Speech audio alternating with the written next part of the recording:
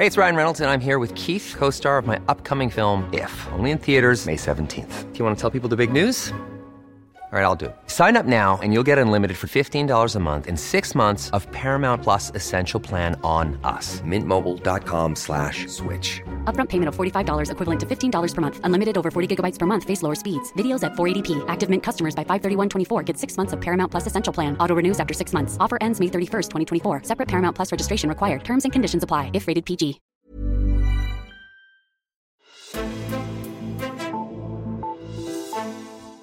Bus, tog, motorvej og cykler, det hele var med i det udspil, som regeringen præsenterede for, hvordan vi skal transportere os rundt i landet frem mod 2035. For i sidste uge, der præsenterede regeringen nye transportprojekter for over 100 milliarder kroner. Og de projekter skal både gøre det bedre at bo i hele landet og sørge for, at vi stadig er grønne, når vi bevæger os fra det ene sted til det andet i landet. Men lever regeringen så op til at forbedre den danske infrastruktur og stadig være grøn? Og hvordan kan man se Socialdemokratiets øget fokus på landdistrikterne i infrastrukturplanen? Vi dykker ned i regeringens udspil i dagens udgave af Altinget Azure. Jeg hedder Henrik Axel Bugter.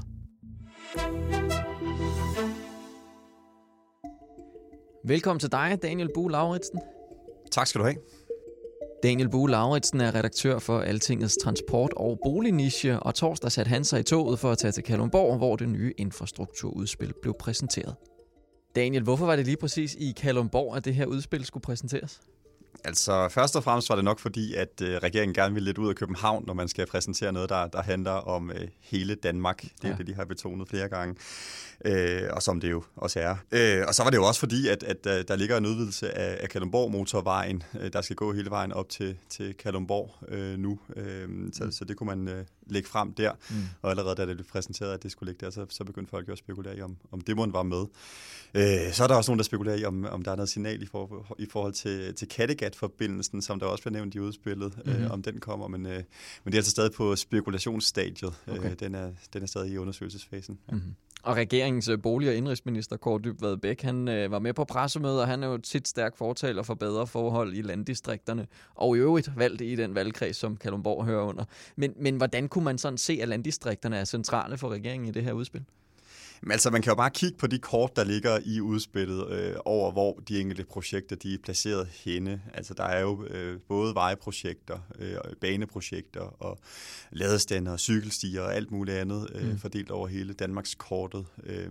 Så det er et udspil, der adresserer hele Danmark, og det kommer også til at skabe noget lettere trafik imellem landsdelene på flere forskellige måder. Mm-hmm. Hvis du sådan skal vurdere det her udspil, er det så sådan mere omfattende end normalt? Der er jo projekter for over 100 milliarder kroner, eller er det normalt nok med planer i den her størrelsesorden? Altså, det er jo mange penge for et udspil fra en regering, men i den her konkrete kontekst, som er et infrastrukturudspil, der vil jeg sige, der er det inden for normalen.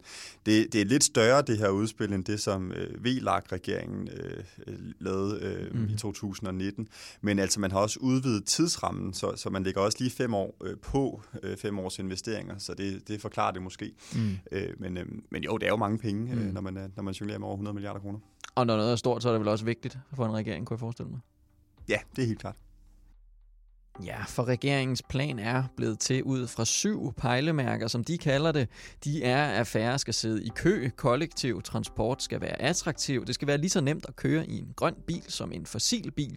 Flere skal vælge cyklen, færre skal plages af støj, og det skal være trygt at færdes på vejene, og så det, som regeringen kalder en mere grøn retning. Og lige netop det er noget, som støttepartierne holdt øje med. I udspillet er der projekter for 47 milliarder kroner til vejområdet og 41 milliarder kroner til den kollektive transport. Og alt i alt så kalder regeringen sit udspil for CO2-neutralt. Men når det overordnede mål for landet er at reducere CO2-udledningen med 70% inden 2030, er støttepartierne så tilfredse med det, som regeringen har præsenteret. Daniel Lauritsen, hvad siger regeringens støttepartier til den måde, som regeringen har vægtet tiltagene i deres udspil mellem investeringer i veje og kollektiv transport?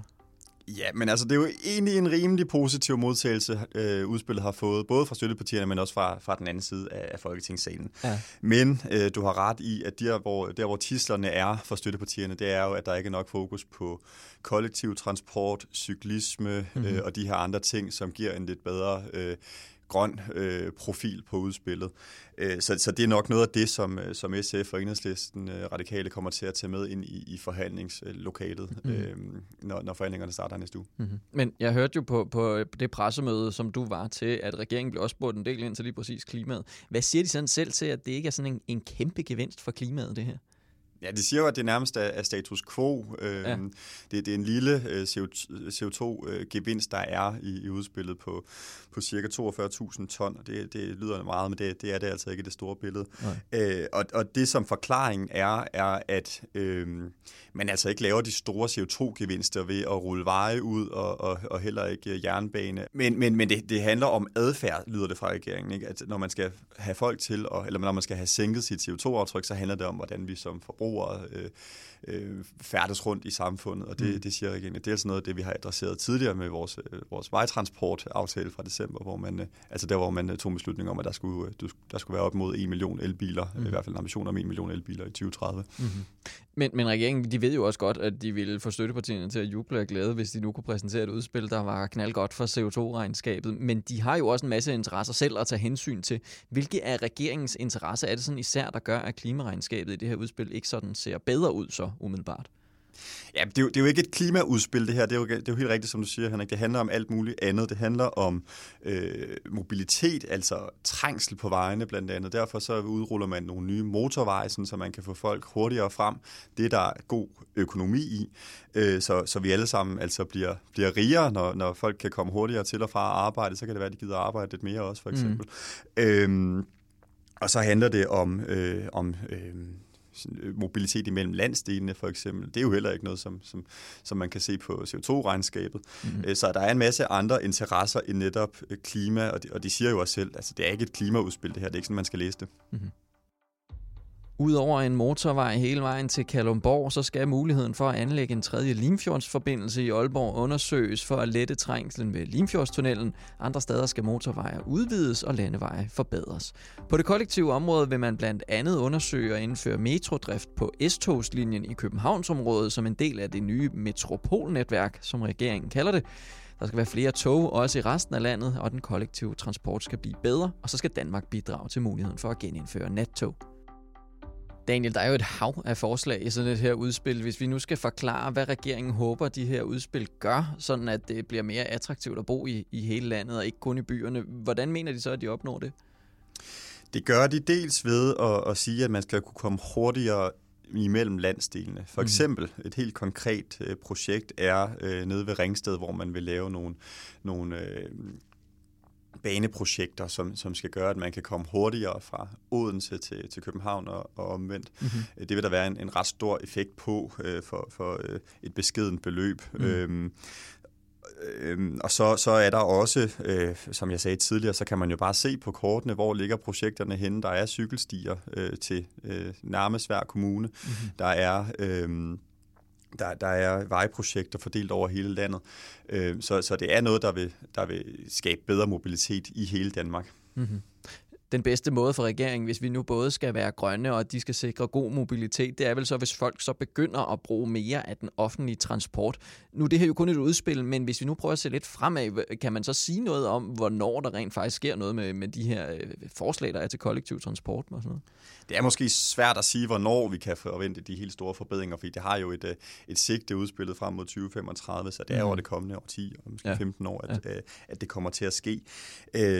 Men man kan sige, de forbedringer, de ligger op til, er dels det, som jeg sagde før, med hastigheden mellem landsdelene, og så er det ellers hovedsageligt omkring hovedstaden, hvor man gerne vil lave sådan en metropollignende bane.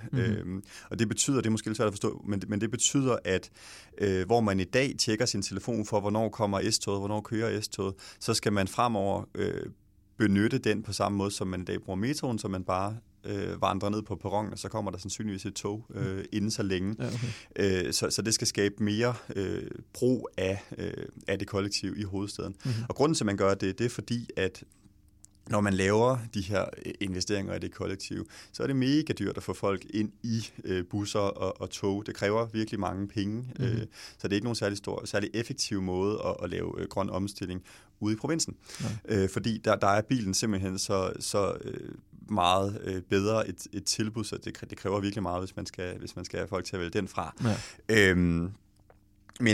Og derfor så har man så valgt at satse på hovedstaden. Når man så spørger Benny Engelbrecht, men hvor mange mennesker får egentlig ind i togene, så kan han ikke svare endnu. Og det er dels fordi, at den her metropolnetværk, den er lidt flyvsk endnu, og så er det også fordi, at meget af det handler om en takstreform, man vil lave, hvor man skal have ændret lidt på billetpriserne, både mellem landsdelene, men også i hovedstaden. Okay. Og det er ligesom det, han forlader sig på, men det er ligesom sådan det er en tanke frem for konkrete idéer endnu. Det lyder som en stor plan.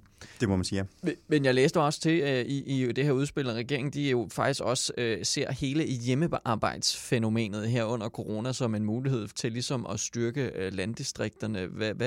Hvad ser de der? Jamen, det er jo noget, vi har set, som vi alle sammen kender i løbet af det sidste års tid med corona, hvor man har taget alle arbejdsdage hjemme, eller for nogens vedkommende, så har man måske kunne tage mandagen og fredagen. Og det vil man ligesom gerne udnytte, fordi det, man har set, det er, at der er mindre trængsel på vejene, og det er man selvfølgelig ude efter. Det kunne man godt tænke sig noget mere af, også når corona det er slut. Men så handler det også om, at hvis man kan kun have 2 eller 3 arbejdsdage i ugen inde i byerne, så bliver det jo meget mere attraktivt at bo i provinsen, og det er jo en dagsorden, som regeringen løber med. Mm-hmm. Men som nævnt, så er det her jo et udspil, og regeringens støttepartier, de skal jo stadig med på det, de nu engang har af planer i regeringen. Der er vel ingen tvivl om, at planen skal laves med støttepartierne. Hvis den skal det, så skal der vel også flere grønne initiativer ind, eller hvad?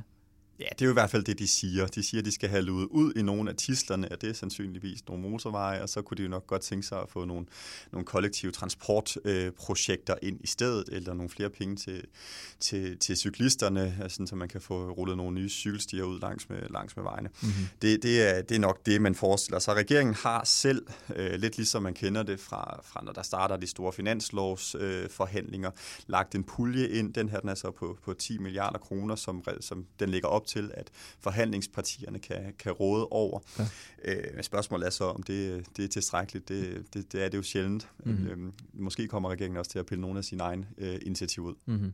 Ved vi så, om det så er regeringsplan, altså at gøre det med støttepartierne, eller vil man gå efter sådan en forlig over midten med Venstre og Konservative, så der måske er lidt mere sådan, hvad kan man sige, fremtid i planen?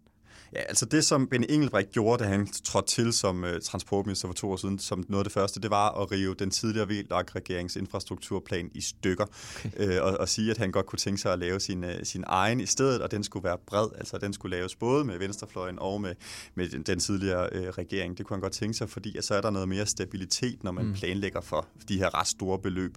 Det er også noget, man har efterspurgt ude i branchen flere steder, sådan, så man ligesom ved, hvad man har at forholde sig til, også over et længere tidsperspektiv.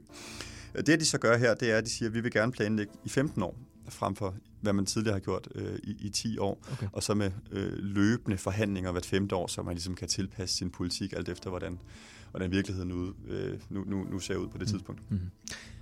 Daniel Bo Lauridsen, vi må jo holde øje med, hvad de her forhandlinger, hvordan de kommer til at forløbe. Det ved jeg, at du kommer til at gøre. Altingets transport- og boligredaktør. Mange tak, fordi du var med her. Selv tak. Og tak til dig, der lyttede med til den her udgave af Altinget Azure. Du kan få mange flere nyheder inde på altinget.dk. Mit navn er Henrik Axel Bugter, og vi lyttes ved.